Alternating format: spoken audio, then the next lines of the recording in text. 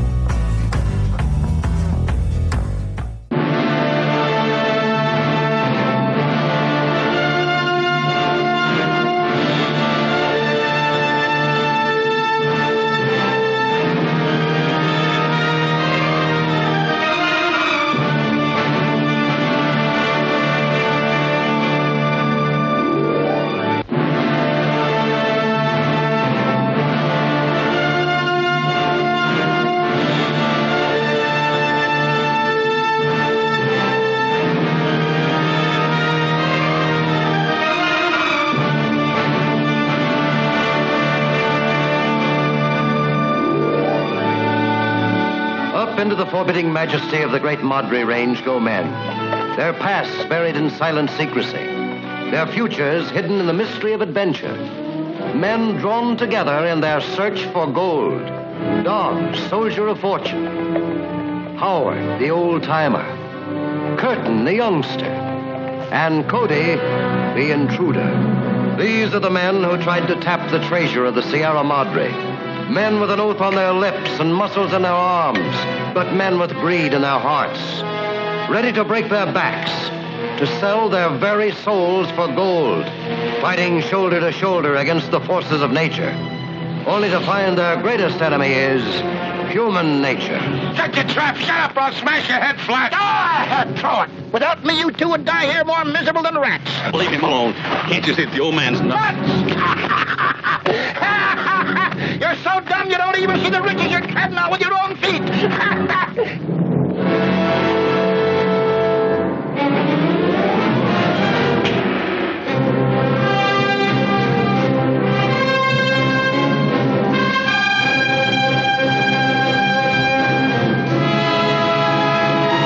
Better as far as I'm concerned. I don't want to keep that dame waiting, whoever she is. We wounded this mountain. It's our duty to close her wounds. The least we can do to show our gratitude for the wealth she's given us. You talk about that mountain like it was a real woman. You've been a lot better to me than any woman I ever knew. I know exactly what you mean. You want to take it all for yourself and cut me out. I know you for what you are. A long time I've had my suspicions about you. Now I know I've been right. So that's your stinking game, is it? Informing. I knew you was an informer. I knew it all the time. Take a look down that mountain. This means all our funerals. What's that? If I'm right in what I'm thinking, may the Lord be with us. They're not soldiers, they're bandits.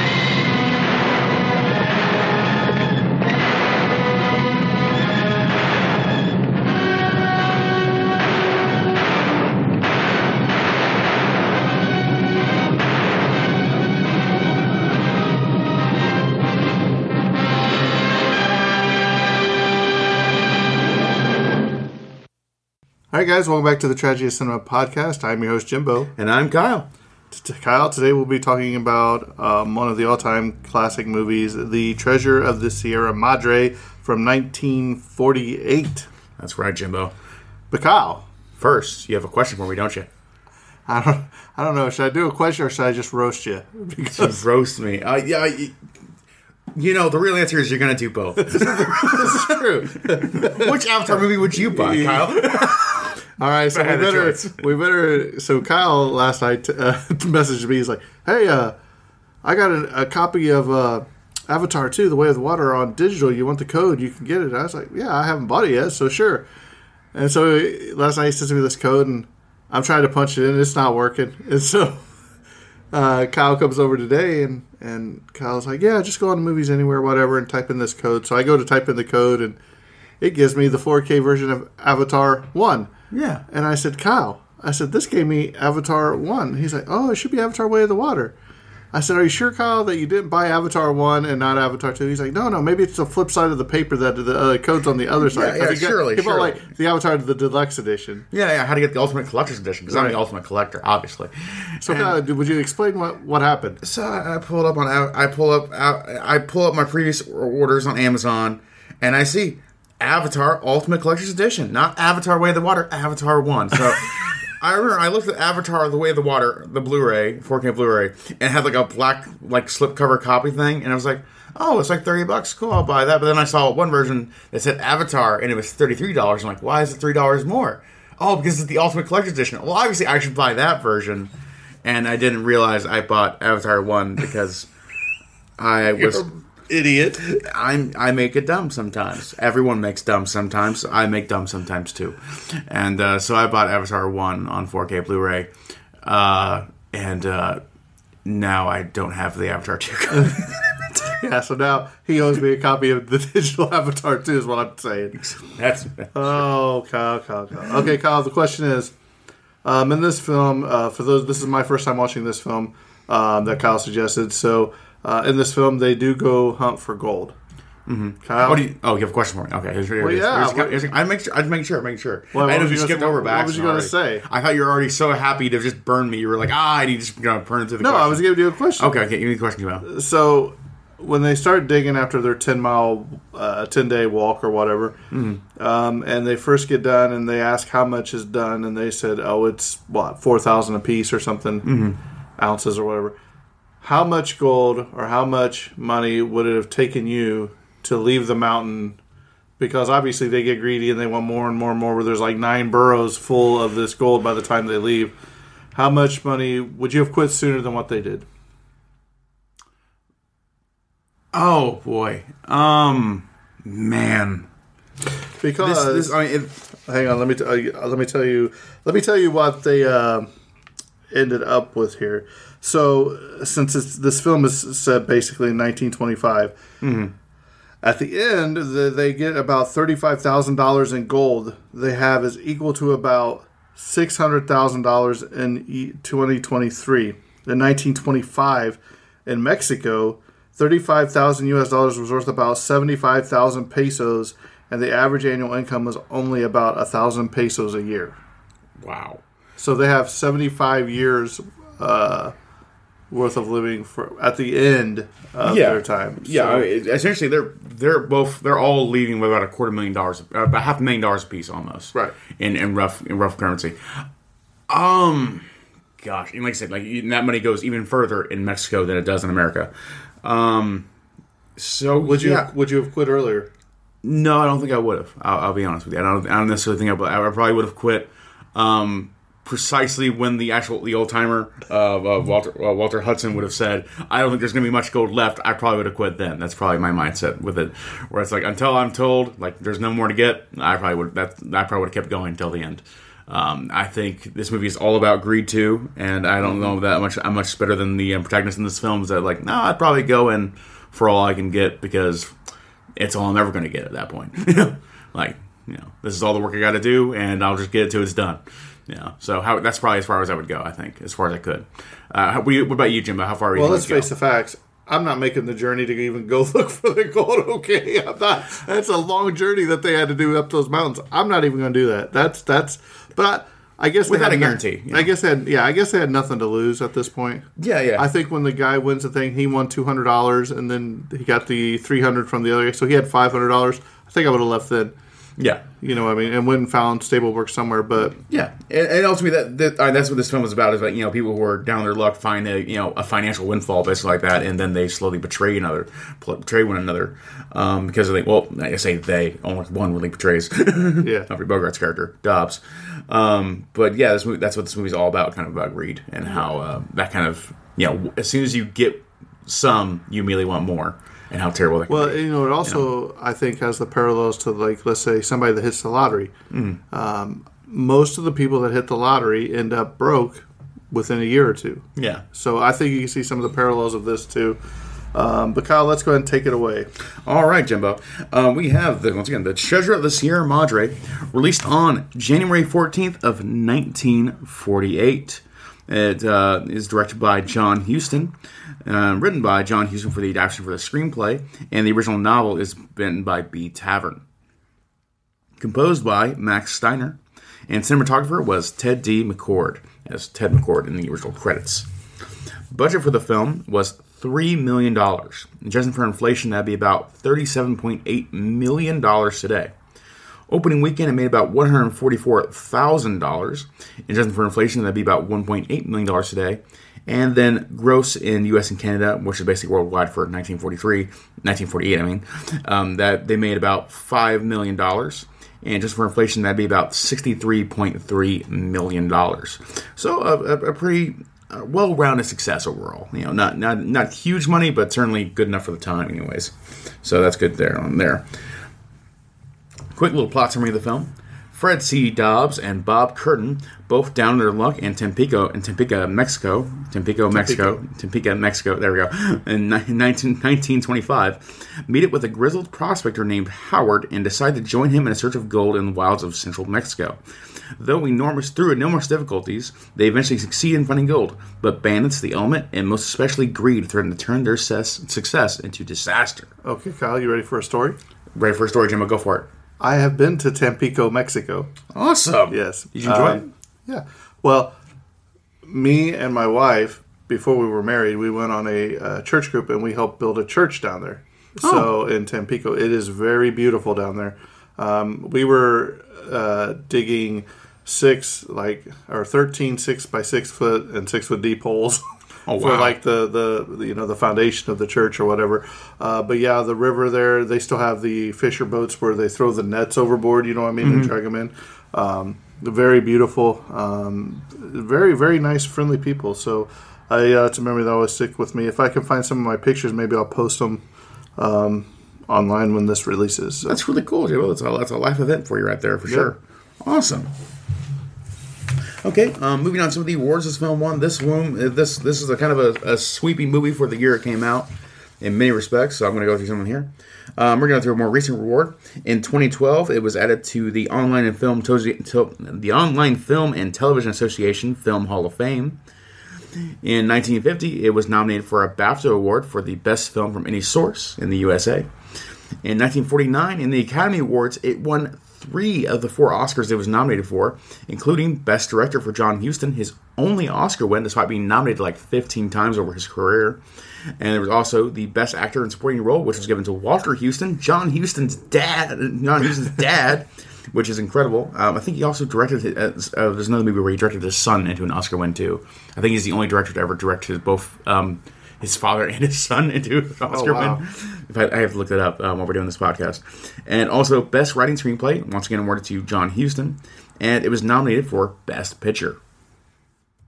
Best only Oscar wins for this entire film. He won 2 Oscars for this one film specifically, so not just one. Yeah, Oscar. it's also Huston, the father of the director, and he won for the Best Supporting Actor, and John won for the Best Director. This was actually the first father and son win ever. Yeah, I think I can't remember the other one was. I believe it's happened before. It happened again since then.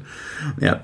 Next up, we have the Golden Globes, where it won the Golden Globe for Best Supporting Actor to John Stadtwalter, and Best Director to John Huston, and it tied for Best Picture with Johnny Belinda. Johnny Belinda. There we go. You ever watch that? Never have you? Nope. Had to listen. Put it on the list. Put it on the list. Backlog that is ever growing. 1949, in the Writers Guild of America, it won the Best Written American Western award to John Huston. Best Written American Western, that's just basically best movie of 1940s. What else were you doing? Sorry, that's not fair. True, but not fair. In 1948, there was a National Board of Review. It was added to the top 10 films of that year. It won Best Screenplay and Best Actor. Once again, awarded to John Stadtwalter. In 1948, in the New York Film Critics Circle Awards, it won the Best Film Award and Best Director Award. And then also it won the award for Best Score, awarded to Max Steiner for the film. Technical details of the film. This film has a runtime of 126 minutes. Sound mix is mono, recorded for the RCA sound system of the original time. And color and film, this is a black and white film. And aspect ratio is 1.37 by 1. Film length is a whopping 3,459.5 meters long. And interesting fact, this was actually one of the few films of the era filmed on location. And in Sonora, Mexico, for a 5-month span, starting from January 7th in 1948. And actually filmed for, I believe, 5 months. I had that in another source somewhere else. I did some online research for this, but I don't have a paper here. But apparently it was like 5 months shooting time, and that went way over time, too. I had definitely that in trivia, too. But I remember the executive at Warner Brothers were upset at the time about that. Yeah. Yeah, I'm sure you have stuff about that later on. Moving on, we're going to go to the cast of the film here. And we have a pretty short cast, because we only have like 3 main actors. Everyone else is kind of on the sidelines of it anyways. But of course, we have the legendary Humphrey Bogart playing the character of Fred C. Dobbs. Humphrey Bogart, of course, most well known, of course, for movies like Casablanca and Maltese Falcon from 1942 and 1941, respectively, and also the Barefoot Contessa and films like that as well. So, did you like Casablanca or this movie better? Oh boy, I think I enjoy Casablanca better as a fun time kind of movie to a degree. I just enjoy that kind of. It's a lot more fun dialogue going on with it. This film is well written too, but this film is a lot more, a little bit more dark and serious to a degree, even though there are moments of levity as well. I like the Maltese Falcon a lot. I gotta go back and revisit that sometime. Next up, we have Walter Huston playing the character of Howard. Walter Huston, of course, also known being John Huston's father, the director of the film. Walter Huston's also in such films as Dodsworth in 1936, The Furies in 1950, and Abraham Lincoln in 1930. And he stole this movie. He stole the show in this. Oh, yeah. And he was also like the inspiration. Like for me, like my main kind of thing when I think of Walter Huston is because he didn't play the role, but like Stinky Pete in Toy Story 2, because that's where he's basically recycled that. They basically recycled Howard's character into Toy Story 2 Stinky Pete. That's he almost has the exact same like prospector dance in that film that he does in this movie here. But that's the first place I saw it was in Toy Story 2 because millennial. But that's what I think every time I see Walter Huston in this film. It's true though. It's Stinky Pete right there, except less evil. Howard in this film is a good guy. Then next up we have Tim Holt playing Curtin. Tim Holt was also in the film The Magnificent Ambersons in 1942. It's not Ambersons in 1942, and also The Monster That Challenged the World. Next up, we have Bruce Bennett playing the character of Cody. Bruce Bennett was also in the film Mildred Peace in 1945. Then we have Barton McLean playing Pat McCormick. Barton McLean was also in the film The Maltese Falcon with Humphrey Bogart in 1941. Then we have Alfonso Bedoya playing the character of Gold Hat. Alfonso was also in the film The Black Rose in 1950. Then we have Jose Torve playing the character of Pablo. Jose was also in the film Two Mules for Sister Sarah, that Clint Eastwood film in 1970. Then we have Margarita Luna playing the character of Pancho. Luna was also in the film The Wild Bunch in 1969. And next up, we have a young Robert Blake, unfortunately in brownface, playing the character of the Mexican boy selling lottery tickets to Humphrey Bogart. He was also in the movie, of course, Lost Highway, 1997. Had an amazing career on his own right. He was also in the TV show Beretta. Yeah. And he's also a murderer, so we don't talk about him. Still, good film career. Murderer, bad. So Chris Benoit was a good wrestler, but he's also a murderer. Typical actor. Typical wrestler. Sorry, wow. That's real bad. Never mind. Could have struck that back immediately. Chris Benoit, nobody can that topic. It's not this podcast. Wow. Ooh. Okay. Jimbo, why'd you give me that can of worms? Because I knew you would fall right into the trap.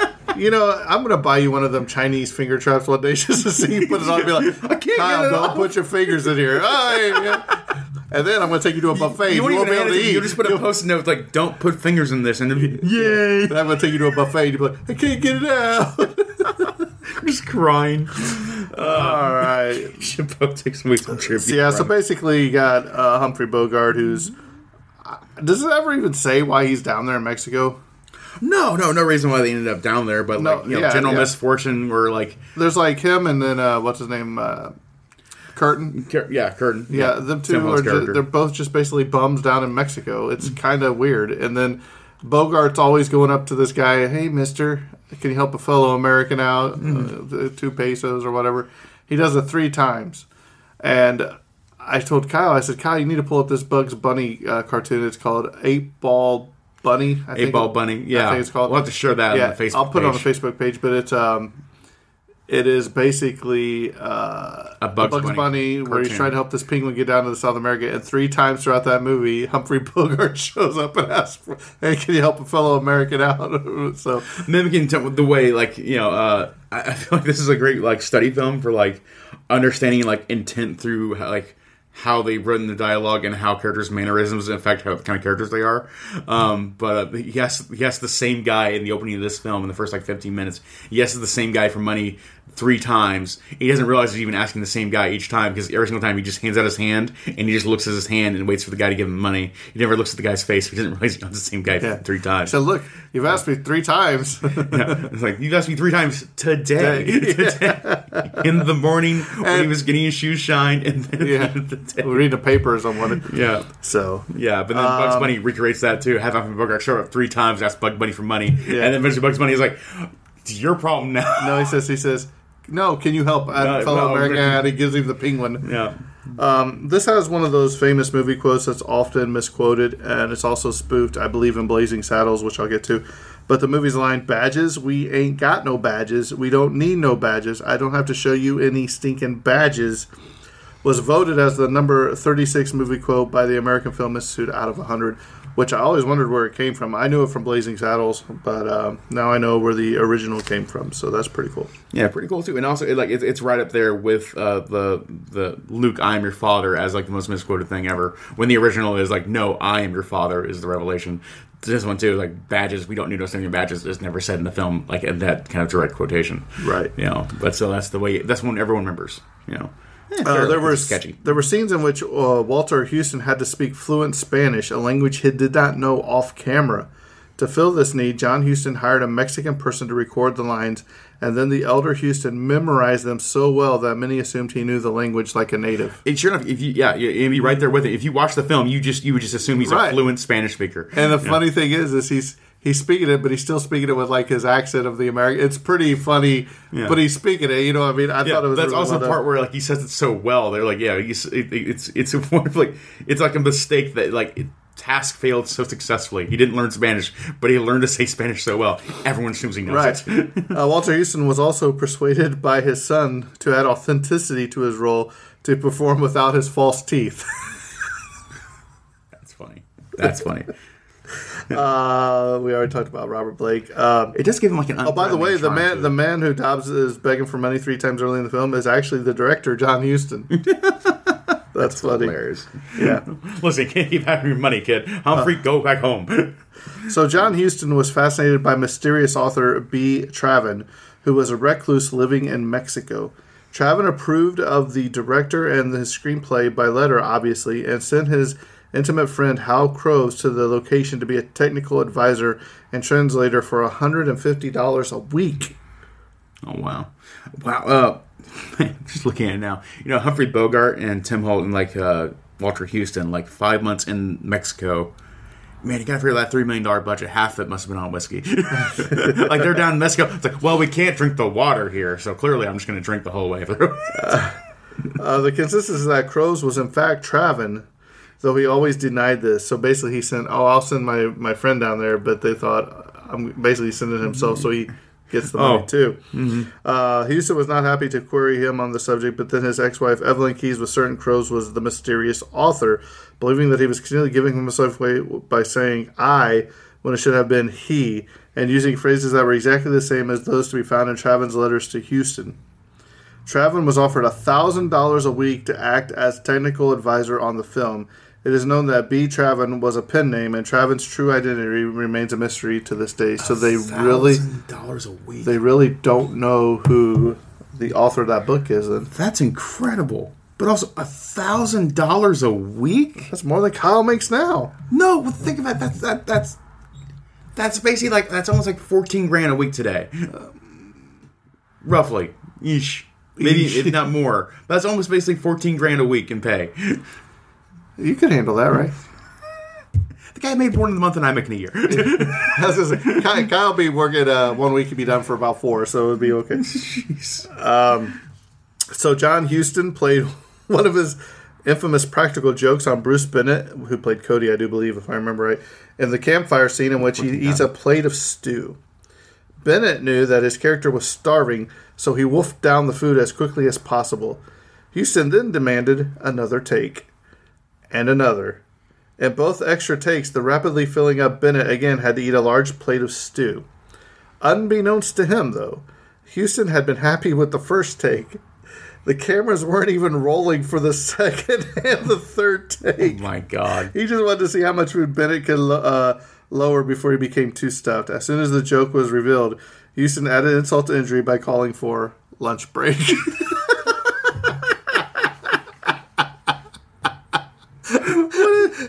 Oh man, what a dick!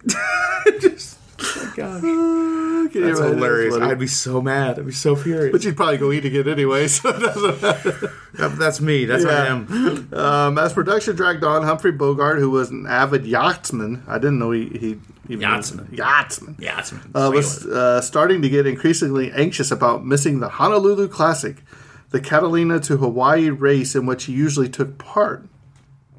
Despite assurances from the studio that he would be wrapped up on the picture by then, he started constantly dogging John Huston about whether he would be done in time.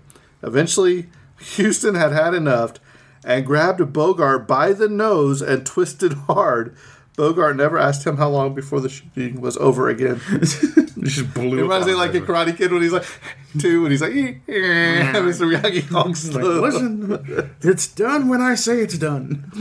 Man, talk about crazy treating your actors bad. Right? Wow. Yeah.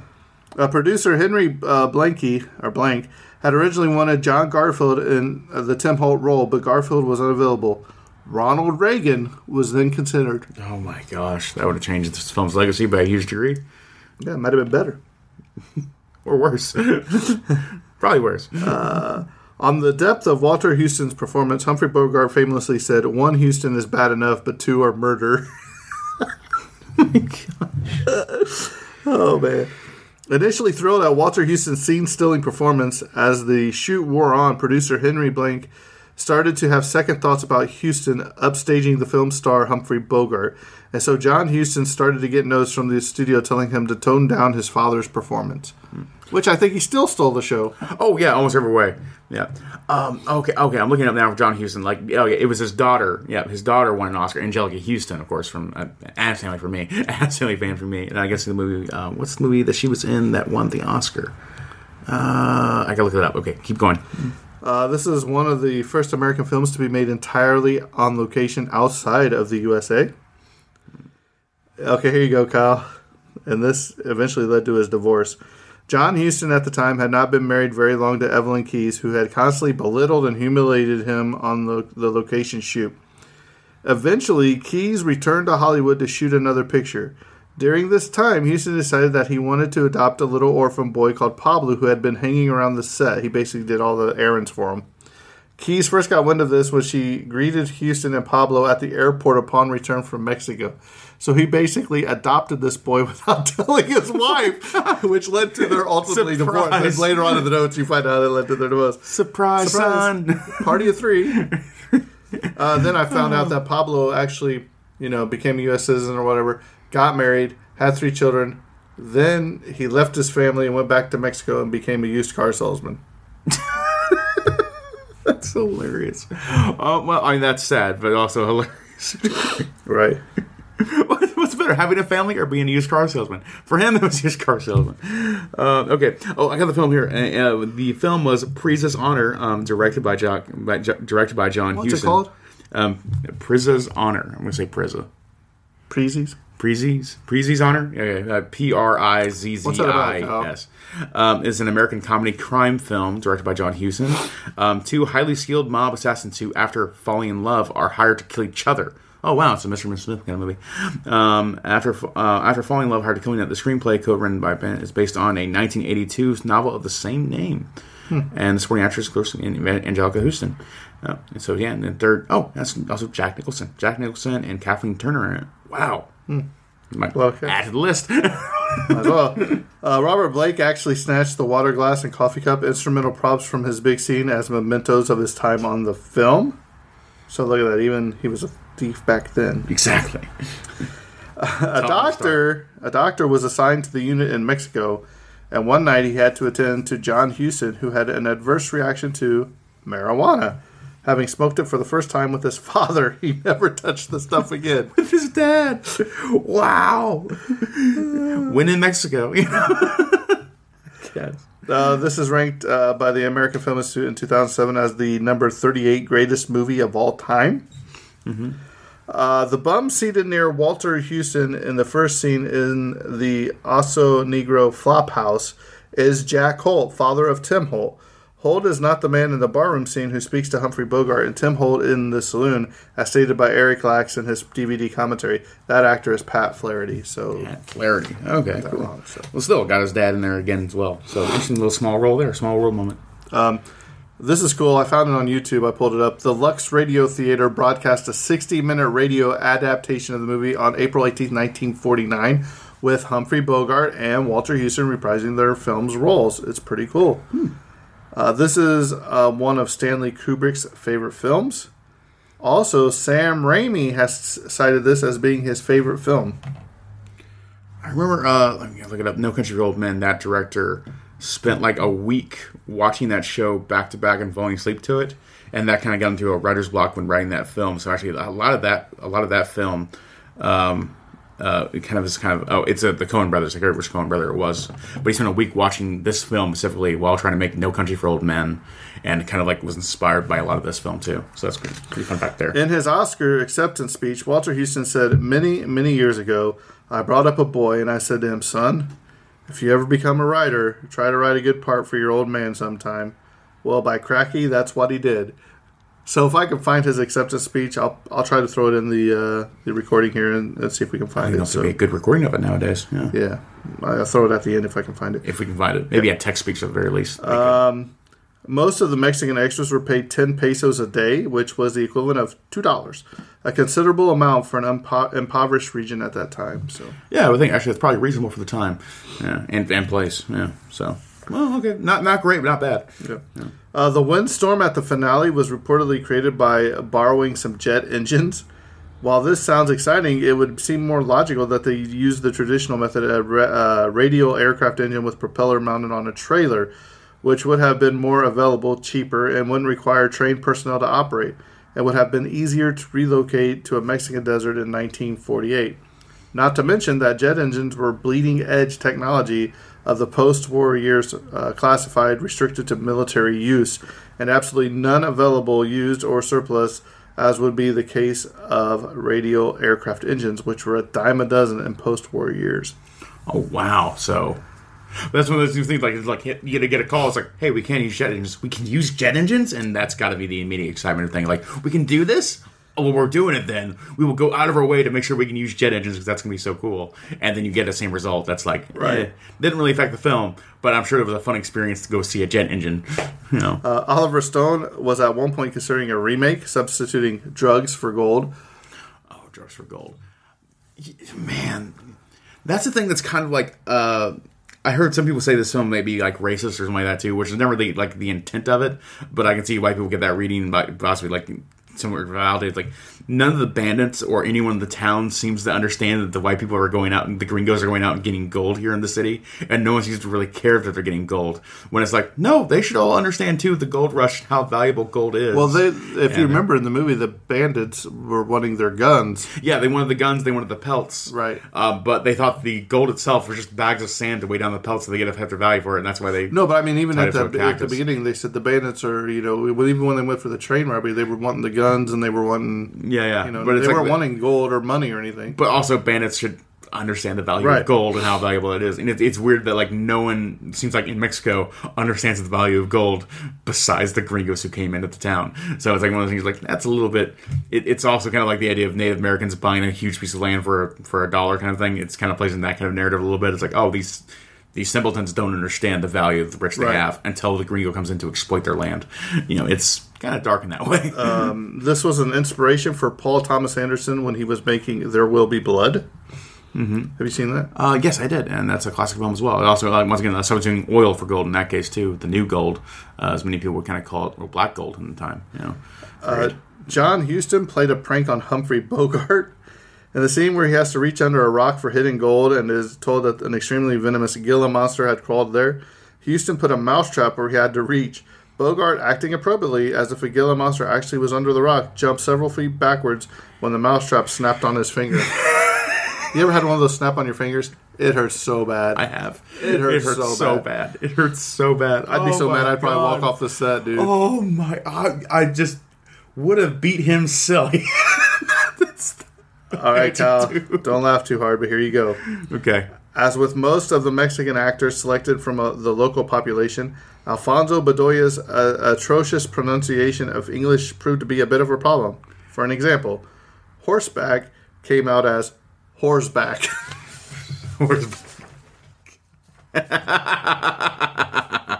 That's fantastic. All right, and while we're on the subject, here we go.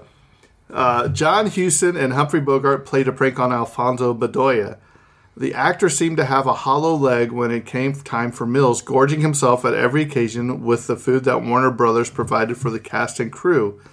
Bedoya took his meals very seriously, always being first when it came time to eat. Huston and Bogart took notice of this and decided to fix Bedoya by affixing strong glue to his saddled and stationary stuffed horse. Just before the lunch bell rang, Huston called Bedoya over to shoot some close-up takes. He hopped into the saddle. Huston shot a few scenes, and dinner was called. Everyone but Bedoya hit the food spread. Bedoya struggled to get off the horse, but was held firmly in place by the glue. Bedoya subsequently barraged a frantic sobbing and caterwauling so annoyed Huston that he soon ordered Bedoya's pants cut away from the saddle as the actor rushed off to stuff his face. That's Kyle. Cut my pants off. I'm still eating. I will get there. I will find him. And I will eat it. I will eat it. The man had a. It just seems like there was a lot of practical jokes going on in this. It seems like a lot of fun. Like they had to. They were off in Mexico in a country that is kind of like bandit country even for the time period. I'm sure like they had to be close knit and having fun together. Otherwise, they'd lose their minds doing that shit. I bet 5 months especially. Yeah. Just as John Huston was starting to shoot scenes in Tampico, Mexico, the production was shut down inexplicably by the local government. The cast and crew were at a complete loss as to understand why, since the residents and government of Tampico had been so generous in days past. It turns out that a local newspaper printed a false story that accused the filmmakers of making a production that was unflattering to Mexico. Huston soon found out why the newspaper skewered him and his production in the funny papers. When he wanted to do anything in Tampico, it was customary to slide a little money towards the editor of the newspaper, something the crew failed to do. Fortunately, two of Huston's associates, Diego Rivera and Miguel Cavarrubas. Perfect pronunciation, Jim. That was a Kyle. Went to bat for the director with the president of Mexico. The libelous accusations were dropped, and a few weeks later, the editor of the newspaper was caught in the wrong bed and shot dead by a jealous husband. Wow. Cool drama. That would have been a movie. Man, that's a movie you could make today about the real-life drama about the making of the Treasure of Sierre Madre. It's something I would love to watch. Or a documentary. Oh, God, make a documentary of this film. Maybe it already is. I should watch it. Probably. Robert Redford named this as his all-time favorite film. Cool. Robert Redford has good taste. Breaking Bad creator Vince Gilligan had also cited this film as one of his personal favorites. And also, I could probably see a lot. There's a whole lot of Treasure in the Sierra Madre in Breaking Bad. I can think of it. Something about human greed and how the be the folly of man. Kyle, this is right up your alley. This film is heavily referenced to the add-on Dead Money from the 2010 video game Fallout New Vegas. That's right. I played that DLC and learned about this film through that DLC too, because it's the Sierre Madre Casino where they go get gold in a place where you cannot get gold. And it's about a man consumed by greed. Yes, it was very on the nose. I'm a kid of that time period. And the Warner Brothers animated short 8-Ball Bunny, which we talked about earlier, which Kyle's going to put on the Facebook when we release this. Bugs Bunny has multiple encounters with Fred C. Dobbs, who asks if the rabbit can help out a fellow American who's down on his luck. However, Dobbs is only able to get 2 coins out of Bugs. From the American tourist played by John Huston in The Treasure Sierra Madre, Dobbs is able to get at least 4. Yeah. Yes. At least 4, and it's I love the character too. I love it. Like he always goes, he finds another white guy, and he says, "Can you help out a fellow American?" And that's he appeals to their patriotism every time he asks for money. It's not just help out or beg in the streets in any kind of way. It's like I gotta appeal to their American disabilities, their patriotism to help me out as the American way. And it's such a Pacific kind of manipulation he does, and kind of like it's a tip off that maybe Dobbs is kind of a shady character to some degree. And if you want to see the famous line of the stinking badges parodied in Blazing Saddles, just fast forward to the 1 hour, 12 minutes, and 30-second mark where the villain is recruiting his minions and tries to give bad guy badges the banditos. Was there a reference to that in Three Amigos as well? Or did we... I don't think there was, no. I'm thinking about the movie now. Like, surely there's got to be a reference to There's got to be a reference to Treasure of Sierra Madre and Three Amigos somewhere. I just got to find it. Tigers are mentioned many times throughout the film. While there are no true tigers in Mexico, tigres is a common Mexican term for mountain lion, cougars, and jaguars. I believe it's also one of their soccer teams' mascots. So. Yeah, that makes sense. There's wild animals out that will kill you. That's a general kind of expression. John Huston's original film depiction of Dobbs' death was more graphic, as it was in the book, than the one that eventually made it onto the screen. When Goldhat strikes Dobbs with his machete... Oh, sorry. Spoiler alert. Dobbs is killed by this. Dobbs is decapitated. Huston shot Dobbs' fake head rolling down into the waterhole. There's a quick shot of Goldhat's accomplices reacting to Dobbs' heads rolling down that remains in the film. In the very next shot, you see the water rippling where it rolled in. The 1948 censors would have not allowed that, so Huston camouflaged the cut shot with a repeat shot of Goldhat striking Dobbs.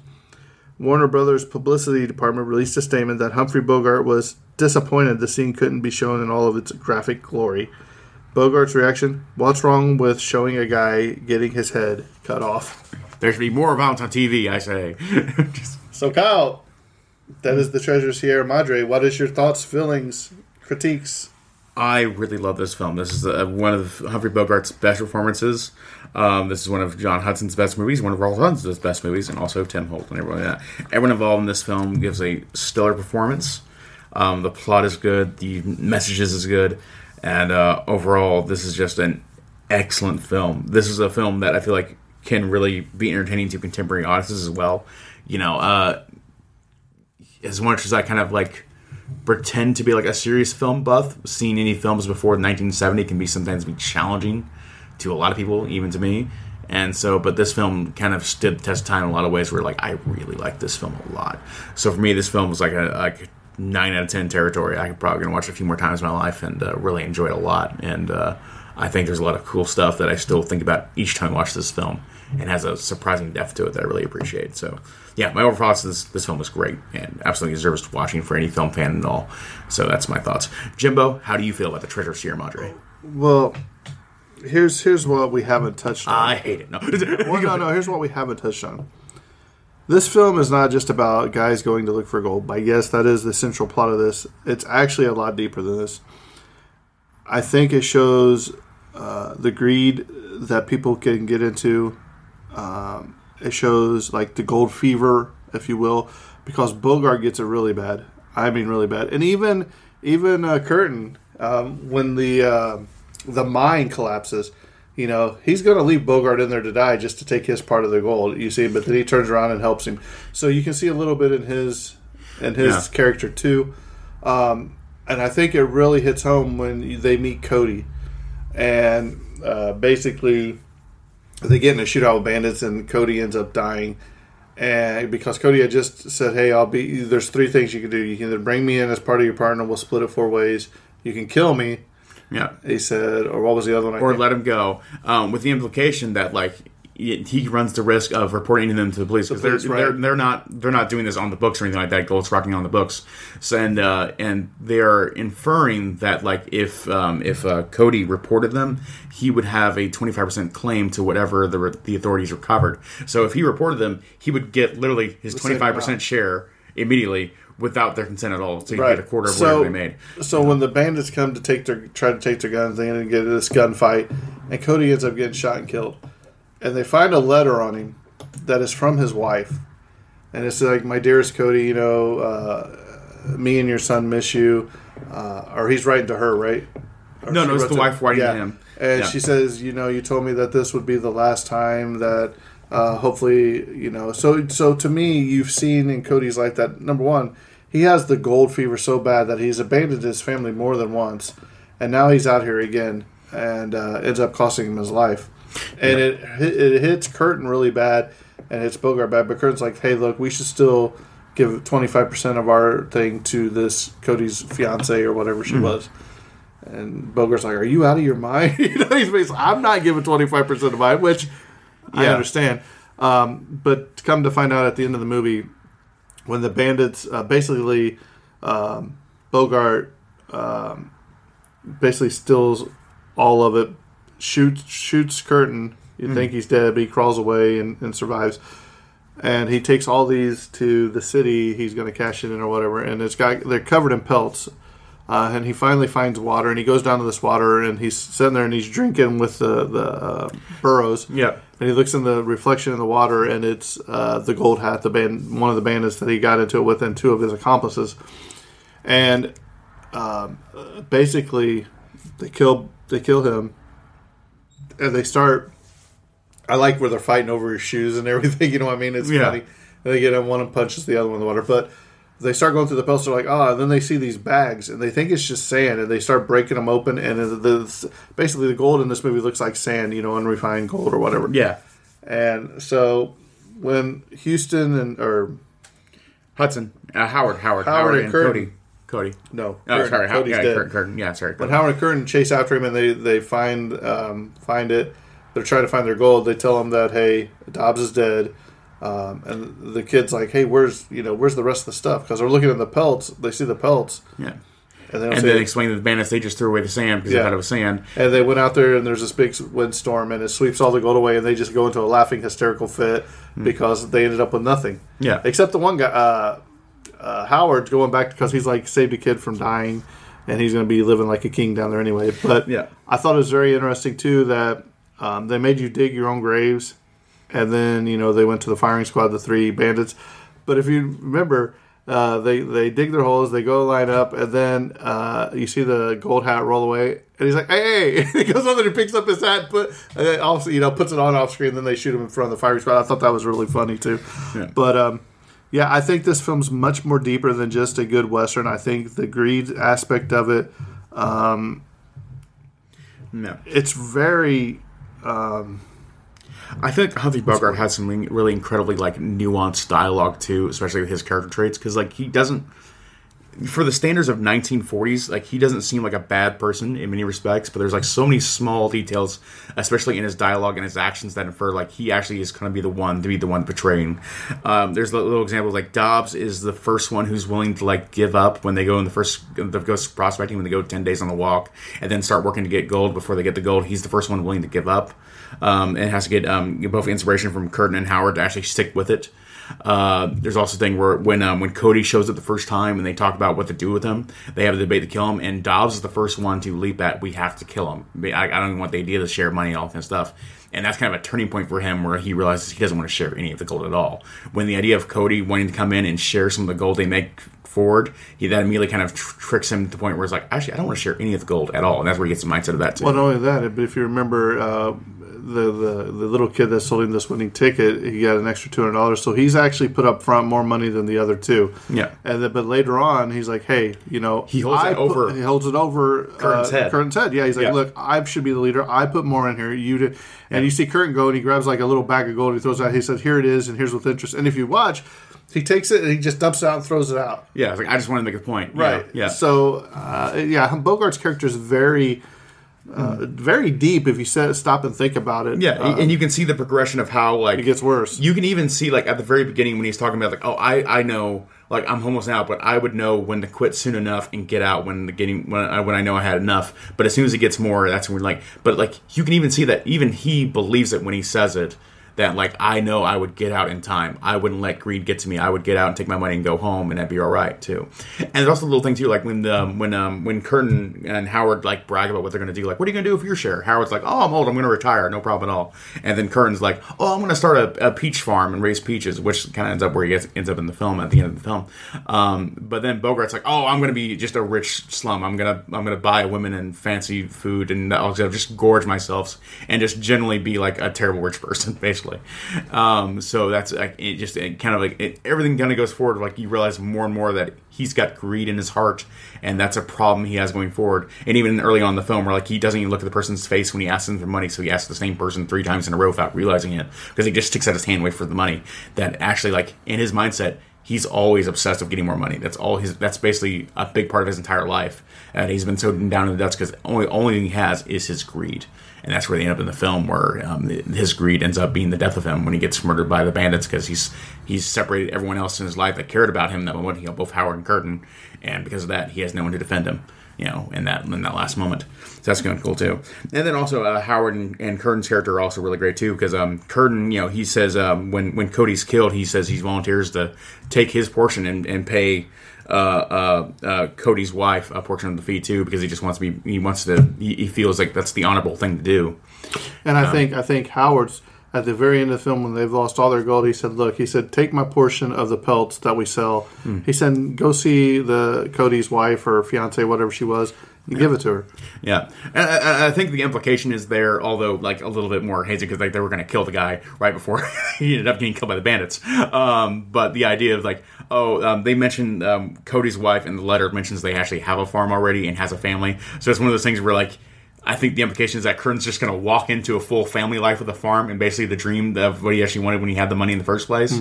That he's going to walk into Curtin's life, that Curtin's going to walk into Cody's life and basically take over that whole family and farm and then help out the family and live the life he actually dreamed of with the gold. So, but in this case, he doesn't need the gold to get it. So that's what he's going to do with his life there forward.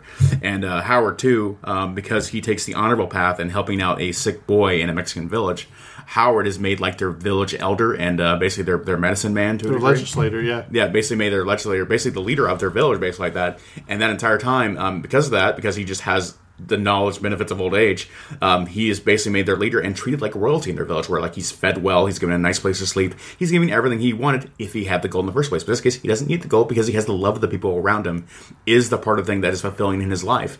And so he's getting everything he needs, all because he knew to let go of the money. And Humphrey Bogart is the only person who paid because he didn't know when to let go of the money. So that's the kind of prevailing message of this whole film. That's what really makes it so dang good. So I guess what we're getting to, Kyle, I took over the podcast again there, sorry. So I guess what we're getting to is, Kyle, empty your wallet, give it to me. Exactly. Don't worry. I got He's like, don't worry. I don't have no. Let me get those 2 moths that flew out of there. Exactly. Oh, I'm sorry. You actually Avatar 1 instead of 2. That's why. I am living that life. Yeah. So, Kyle, where are you going to rank this on a scale of 1 to 10 then? I think I said a strong 9. Actually, I think it's a 9. Did I say 8 before? I don't know. If it's a 9 now, that's for sure. After talking about that there and talking about it's probably an 8.59. I mean, easily. Yeah. It absolutely deserves its place in one of the best movies of all time. And then you Bogart, man, when he starts talking to himself, you really think this guy is crazy. Well, you remember when he's like, he said, well, maybe I should have shot him again. Well, maybe I should have took his clothes off and buried him. Maybe I should have dug a little bit cliche. Oh, but the coyotes will come and eat him and the buzzards. He's like, but then the buzzards will be flying around and they'll see him. It just went on and on and on. And he's wasting so much time. Then he finally goes back and he's gone, and it's crazy. So that's one of the things I feel like a more modern film would have more nuanced ways of showing him losing his mind gradually versus just like a very much like on the page, like I need to talk out loud to myself about all the ways I'm definitely going crazy. But it was awesome. I thought it was really good. Oh, it's entertaining, but also it's a little heavy-handed too. Yeah, but I appreciate this film. But anyways, I think that's kind of where we're drawing to a close now. Yeah. Well, I think that's going to be about it for the Treasure Sierra Madre. If you want to follow us on the social media, we are the Tragedy of Cinema podcast group on Facebook. You want to reach out, we are the Tragedy of Cinema at gmail.com. We have TikTok. Yep. You got to leave us a review, and if you leave a review about the Weekend at Bernie's episode, I will cover Weekend at Bernie's 2. We got to get that done. The funny thing is, Kyle, Weekend at Bernie's is getting ready to come out like today instead of July 5th when this comes out. So yeah. So, yeah, but it's a reminder in case they don't post a review during that week-long period. Okay. If they do that, I will. True transparency. We were supposed to record another episode today, but Kyle watched Weekend at Bernie's 2 anyway, so he's ready for Weekend at Bernie's 2, but that wasn't the movie we were going to cut. I'm fully prepared. Because I'm a fool. Yeah. I bought Avatar 1 when I meant to buy Avatar 2, and I watched Weekend at Bernie's 2 when I should have been watching a different movie. Many mistakes in the past. It happens to the best of them. Mm-hmm. So, with that being said, I think this episode's coming to a close, and that's a wrap. And cut.